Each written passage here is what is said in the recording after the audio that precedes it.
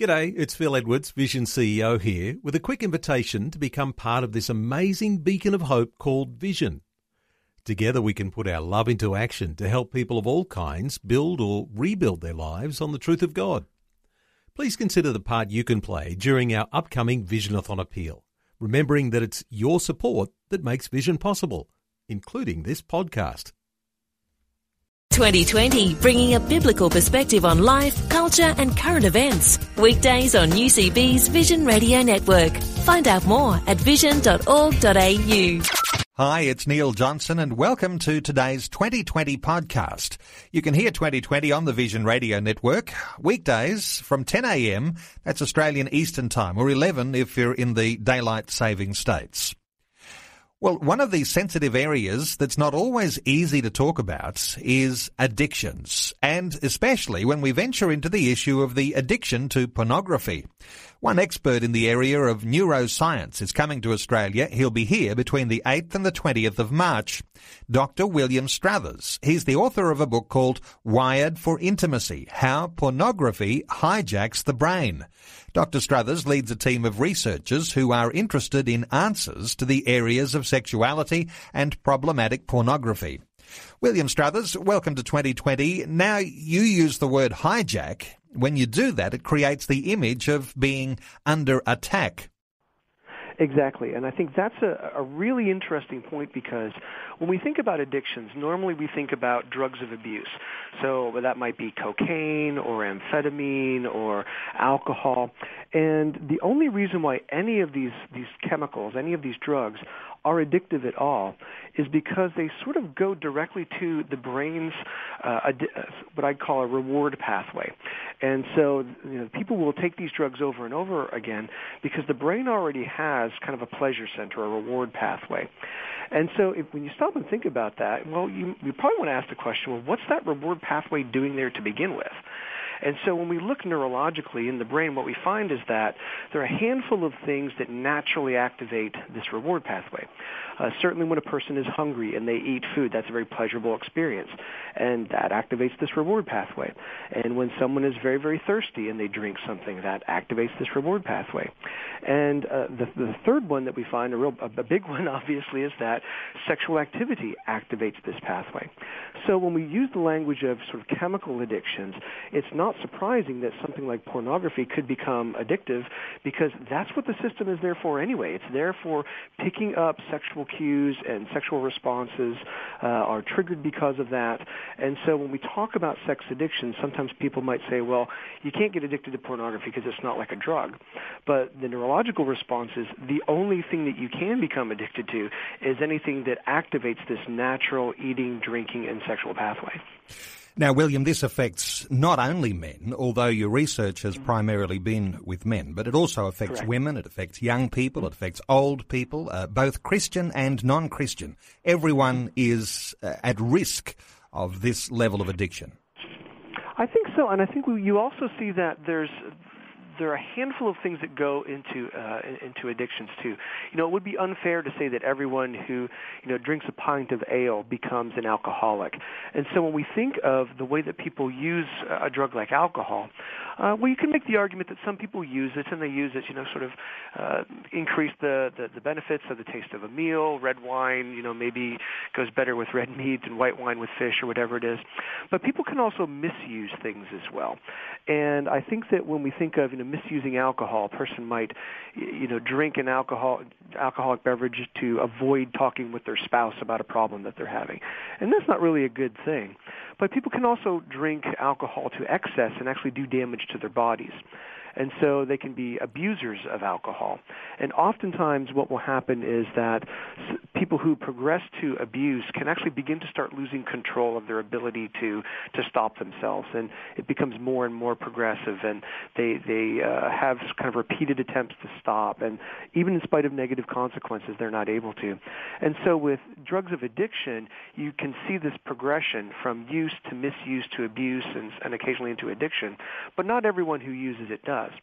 So if we think of, for example, pornography as something, that presumably some people will use or they'll misuse or they'll abuse it, not everyone progresses to addiction, but certainly the more you use it, the more likely you are to misuse it. The more you misuse your sexuality, the more likely you are to kind of be moving towards a place where you're now beginning to harm yourself or others. And at such a point of time when you begin to start losing control, that's where we would talk about someone who has an addiction to pornography. So it's the losing control point at which you could actually assess whether you had a real addiction problem or not. Precisely. So, for example, someone who loses their job because they can't stop themselves looking at pornography while they're at work, or someone who goes into financial ruin because they've acquired so much debt because of the fees that they get accessing it online. That would be an example of where a person has clear markers of negative consequences, but they just can't stop themselves. They just keep charging that credit card, or they just keep putting themselves at risk at their job, or they just keep putting themselves at risk and in their marriage or in their relationships with their loved ones. So some people are more predisposed to being hijacked by pornography than others. Is there a particular person that you could be on the lookout for, or you could be saying, well, maybe I'm more predisposed than someone else might be?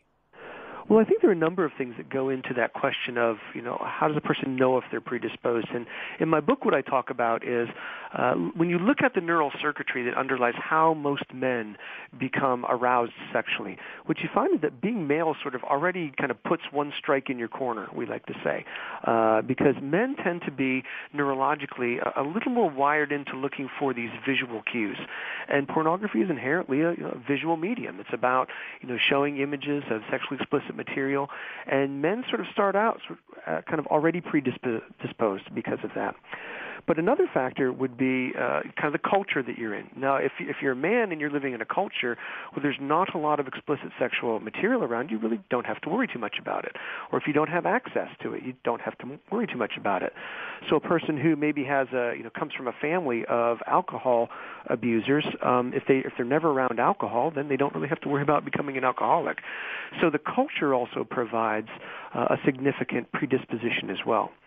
There are other things I think we find that, men who have low self-esteem or people who are, struggling to find ways to deal with stress in their life, oftentimes they'll drift to this much in the same way that, for example, an alcoholic might drift to a drink to help them kind of get to sleep at night or to deal with the day or whatever. So pornography can become like a polydrug as well.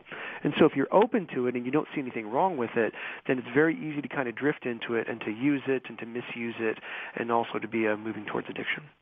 William, if you can be hijacked by pornography, there must be some way to get unhijacked or free from pornography, and it sounds like you're talking about managing your environment. If you'll stay with us, I'd like to talk to you some more, and also about issues of faith and what it is, if you're a Christian, that you should be doing to be able to be free from pornography.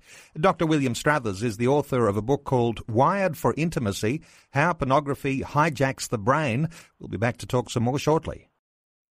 You're listening to the 2020 podcast from the Vision Radio Network.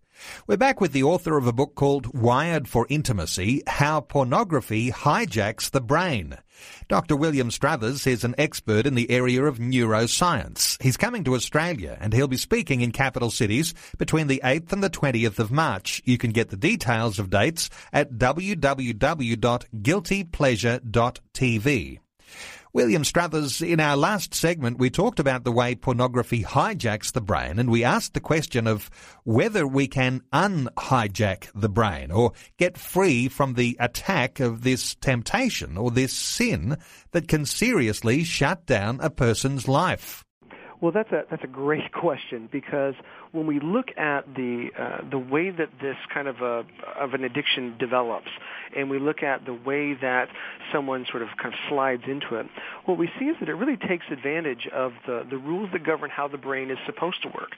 I mean, we're supposed to find those things that are good for us and chase after those things. But what happens with pornography addiction is that a person will begin to start looking for pornographic material to meet needs that the pornography really doesn't meet. And so they descend into this addiction, and it is really a neurological process. There's a hormonal aspect to it. There's a neurochemical aspect to it.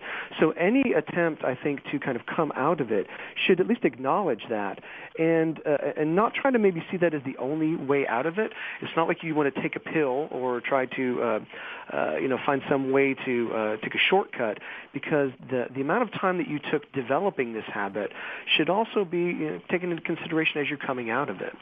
So any researcher who works with people coming out of addictions knows that oftentimes it's a long haul. But there are a handful of things that are really important.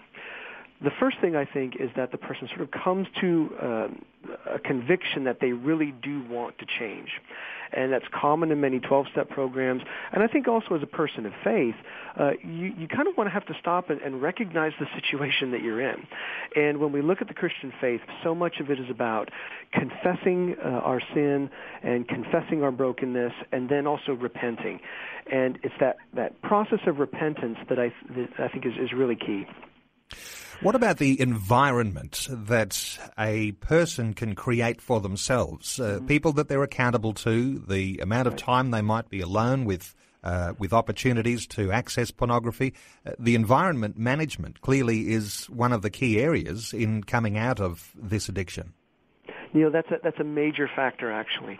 So when a person comes to this place of brokenness and they come to repentance, oftentimes people think that repentance is just about feeling really, really sorry and wanting to change. But repentance is about setting yourself in a different direction from your sin. And you have to see what the problems were, what the things about your environment that move you into that place. So is it the people that you're hanging out with? Is it the job that you have? Or what are the things that are moving you into wanting to get into this pornography addiction? So thinking about, managing the environment, thinking about getting rid of those triggers that are the things that get you into diving into the pornography use. I think another factor about managing your environment, and you alluded to this, is this notion of accountability. There are no good recovery programs that don't involve social support. And, as a person of faith, my social support is my family and my church. And so finding people who will, kind of call me to account, and not just call me to account in that I confess my sins, but also call me to account so that when good things happen, we can celebrate with one another. And you see this as a hallmark of many good recovery programs, is that when there are significant hurdles, the big victories, the little victories, that we come alongside each other and encourage each other. A final thing I think that's important is right thinking about the problem. And here is where I think there's an awful lot that we can get from Scripture to fix some of the wrong thinking that we have. Sometimes it's wrong thinking about ourselves and our own depravity. Sometimes it's wrong thinking about God. Sometimes it's wrong thinking about our circumstances. But Scripture can provide a great way to sort of give us a good compass on right thinking. And having the wisdom of other people helping us understand Scripture and helping us understand ourselves through that guided wisdom from the church, I think we can find some really helpful tools. So it doesn't have to just be like a shot that you get or a pill that you take or there's some sort of magic moment that happens where now you're fixed, but it is a process of recovery that certainly can take place within the church. And as a person of faith, I see a lot of clear markers for how people can come out of these kinds of problems. You're coming to Australia as a guest of the organisation called Guilty Pleasure, and just to very quickly explore the issue of guilt. I don't know how that works neurologically and how the brain is affected, but that's one of the issues that goes along with pornography. And for people who are people of faith who are trying to recover and to separate themselves into a different environment, dealing with that guilt is sometimes a difficult thing. Dealing with that guilt is an incredibly big problem for people who are pornography users, because one of the things that pornography does is that it isolates people. It's inherently something that people usually view alone by themselves, and then they act out to it, and many of them can feel great guilt and great shame. And so what happens is that guilt actually drives them back to the pornography, because the rush that they get when they're viewing it in that moment helps them forget that guilt. But what happens, unfortunately, is many times afterwards, that guilt just kind of deepens that spiral. The slope on that spiral becomes now more and more severe, and the guilt actually drives the pornography addiction rather than providing a healthy corrective to bad behavior, which is what guilt should do. I mean, guilt, when you feel guilty about doing something wrong, it should not drive you to keep doing it over and over again, but that is one of the problems that we see with many people who have pornography addictions, is that there's such great shame around it that it tends to keep pushing that addiction.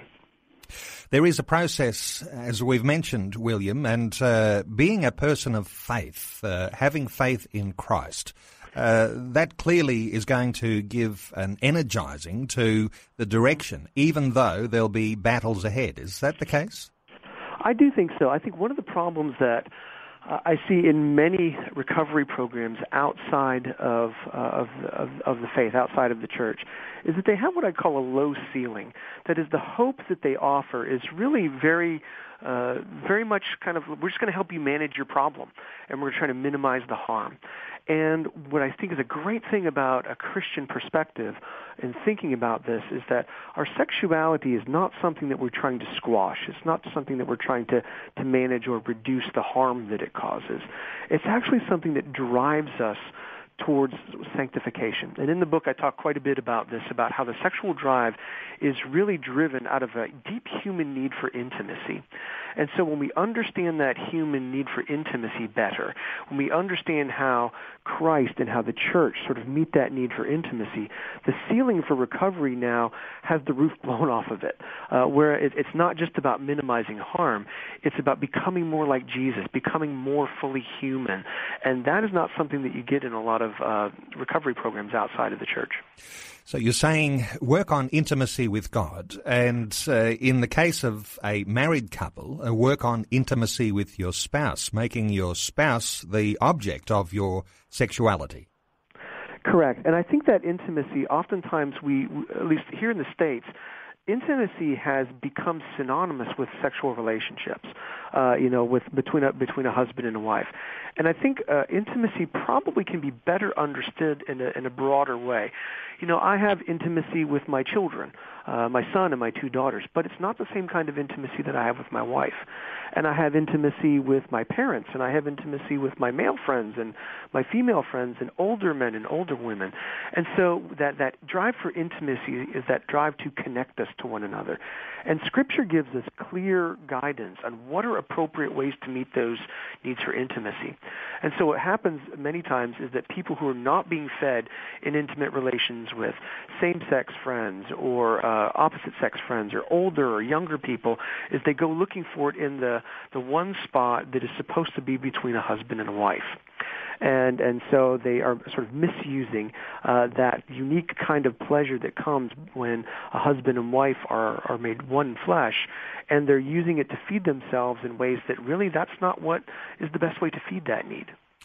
William, there's so many dimensions we'd be able to cover if we had more time to talk. We don't, unfortunately, but to let our listeners know that you are going to be in Australia through until March the 20th, and there are details about your program in cities like Sydney, Brisbane, Perth, Canberra and Melbourne on the website at www.guiltypleasure.tv. That's www.guiltypleasure.tv. Dr. William Struthers is the author of Wired for Intimacy, How Pornography Hijacks the Brain. And William, it's been a pleasure. Thanks for your insights today and for being with us on 2020. Neil, thank you so much for having me. Blessings. Like what you've just heard? There's more great podcasts, or you can listen to us live at vision.org.au. And remember, Vision is listener supported. Your donation of any amount will help us continue connecting faith to life. Learn more or donate today at vision.org.au.